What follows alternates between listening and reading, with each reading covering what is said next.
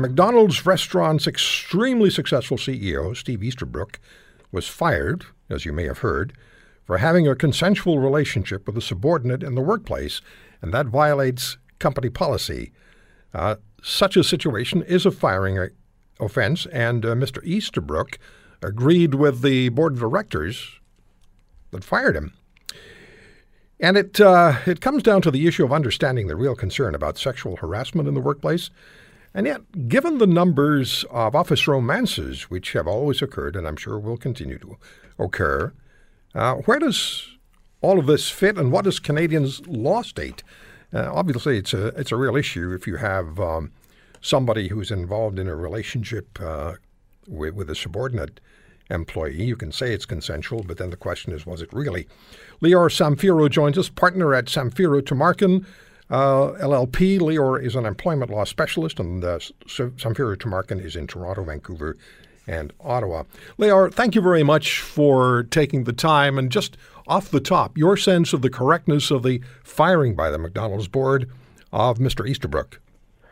Roy, always a pleasure to be with you, and certainly given the fact that he is the CEO, the buck stops with him. He's the embodiment of all company policy. We cannot, as a company, it cannot give him a pass, because if it does, it sends a message to everyone else that it's okay. So in a situation when we are dealing with the head of the company, he, in this case, would have to be held to a higher and a very strict standard, whereas in some situations, the company may be able to say, don't do this again, or try to deal with the situation short of a termination. When it comes to the CEO, the top person here, I think that the board of directors did not have much of a choice.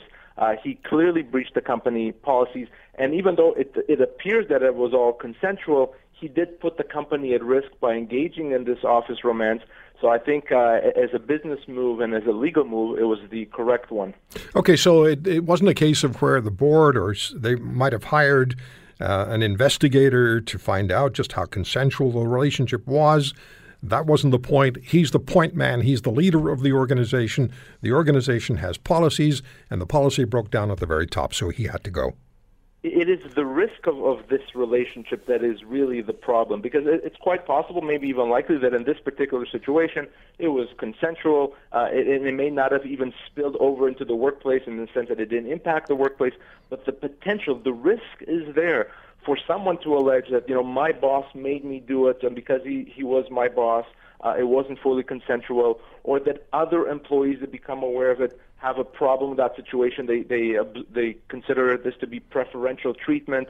And given what's at stake here, a big company, so much money at stake, it is too big a risk for them to allow for this to happen, even if it's all consensual, even if he had actually done nothing wrong as relates to harassment or that type of a behavior.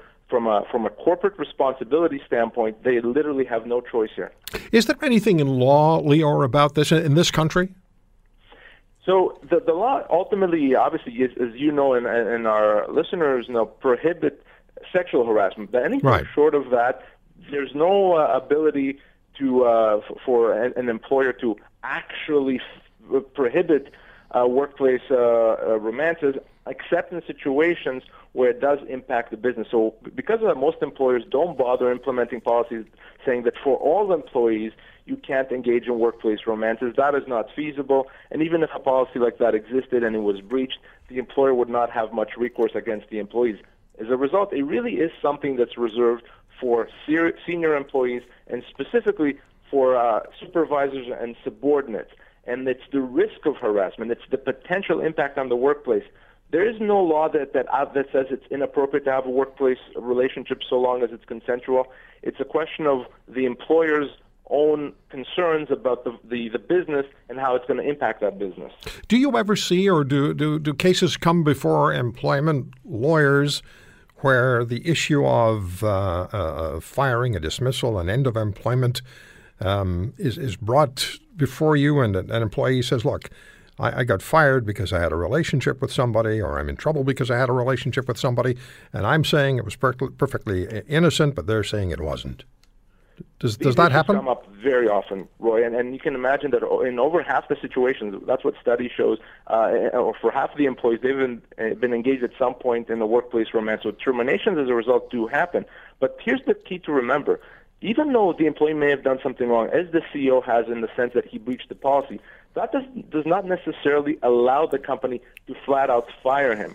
Doing something wrong, breaching a policy in and of itself is not a fireable offense, meaning the employer may still be on the hook to pay compensation, even significant compensation, to the employee that was engaged in that office romance. So I've often been involved in matters where I've spoken with an employee who did engage in an otherwise a consensual relationship, but one that was in breach of a policy, but they still were owed compensation when they were let go. It's not fatal to the relationship as long as it's consensual. An employer may still choose to part ways, as did McDonald's. And by the way, McDonald's did pay and are continuing to pay the CEO significant amounts of money. Right. So the fact that he may have done something wrong, and I think that we've established that he has, does not mean that they can flat out just fire him without any compensation. Now, I read a story a couple of days ago, and I think it was in an American newspaper, and they were questioning whether CEOs should or routinely, if they're fired for cause, and this was a case of for cause, if they do in fact receive severance and get their stock options or get a whole package that they would otherwise have gotten if they'd stayed employed. Is that usually part of the deal, or do you get part of it, or do you just often get just a get out of here, you've breached our policies and we don't want to see you again? It is extremely unlikely when we're talking about firing a senior executive, a CEO, a vice president, a president, extremely unlikely for that person to be let go without compensation. That person would have had to do something so outrageously awful that they couldn't show their face for them to be let go without compensation.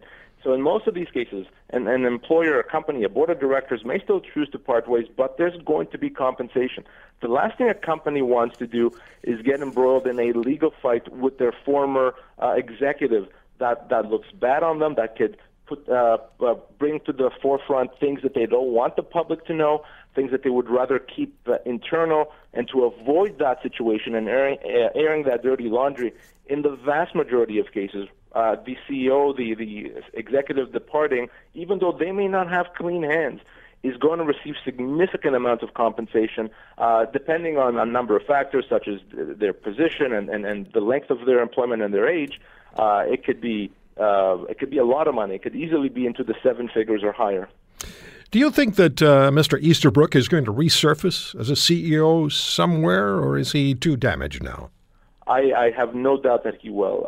The type of, unless of course in the interim, the allegations are made that the relationship was not consensual, that he was guilty of some form of harassment. If it's not that, and it's a kind of an error in judgment, I think that his resume is stellar enough as a CEO, as a business operator, that he will absolutely resurface somewhere. He does have a non-compete in his separation agreement from McDonald's, so for a period of time he's not going to be able to work in that type of an industry. But I have no doubt when that expires, we'll see him in a very senior position somewhere else. One more question for you. Undoubtedly, people listening to us across Canada, there'll be somebody who's listening to us who is either in an office relationship, an office romantic relationship, or maybe close to getting into one. Are there any cautionary lights that you would light up for them? Any flags you would want to sort of indicate to them or display to them, advice you want to give them, whatever my mouth is trying to say, Lior? Roy, what I would tell them, and I've said this to employees in this situation before, as counterintuitive as this may seem, I would tell them, be upfront about it with your employer. Tell them about the relationship, number one, so that they know it's consensual, and number two, so that things can be put in place to minimize the impact on the workplace. Perhaps the two employees are not going to be scheduled together. Maybe they're going to be working in different departments or different shifts or what have you, to minimize the impact of that relationship on the workplace. What I don't like to see is situations where you're hiding that from your employer, because that employer can then say, well, now it's a dishonesty in addition to a breach of policy, and now we're even more concerned about your continued employment. So best advice is to be honest, be upfront, and to try to implement measures where that relationship, even though it's with a coworker, doesn't spill into the workplace. Okay, and if you're not Steve Easterbrook and you get caught in an office relationship that you shouldn't be caught in, you haven't been upfront, you've violated policy. Now, that is something that could follow you for the rest of your professional life, no? It is, certainly. I mean, no one's ever going to be able to think of this Mr. Easterbrook without thinking of this, or Google his name without coming up with this story. Right. Hopefully for his sake that this ends here and there's no further allegations arising out of this relationship, and no one ever alleges that it was less than consensual. So he may well be able to get past this with the passage of time. But for many people, that could certainly impact them in the future and can impact their employability. So you really have to think about that, especially if you're in a senior position and are going to be engaged in a relationship with someone under you. Leo, it's always great talking to you. You're so informative. You know this issue of employment law better than anybody else I certainly know. And thank you so much for the time. Always a pleasure, Roy. Thank you. Lior Samfiru is a partner at Samfiru Tamarkin LLP. They are in Toronto, Vancouver, and Ottawa.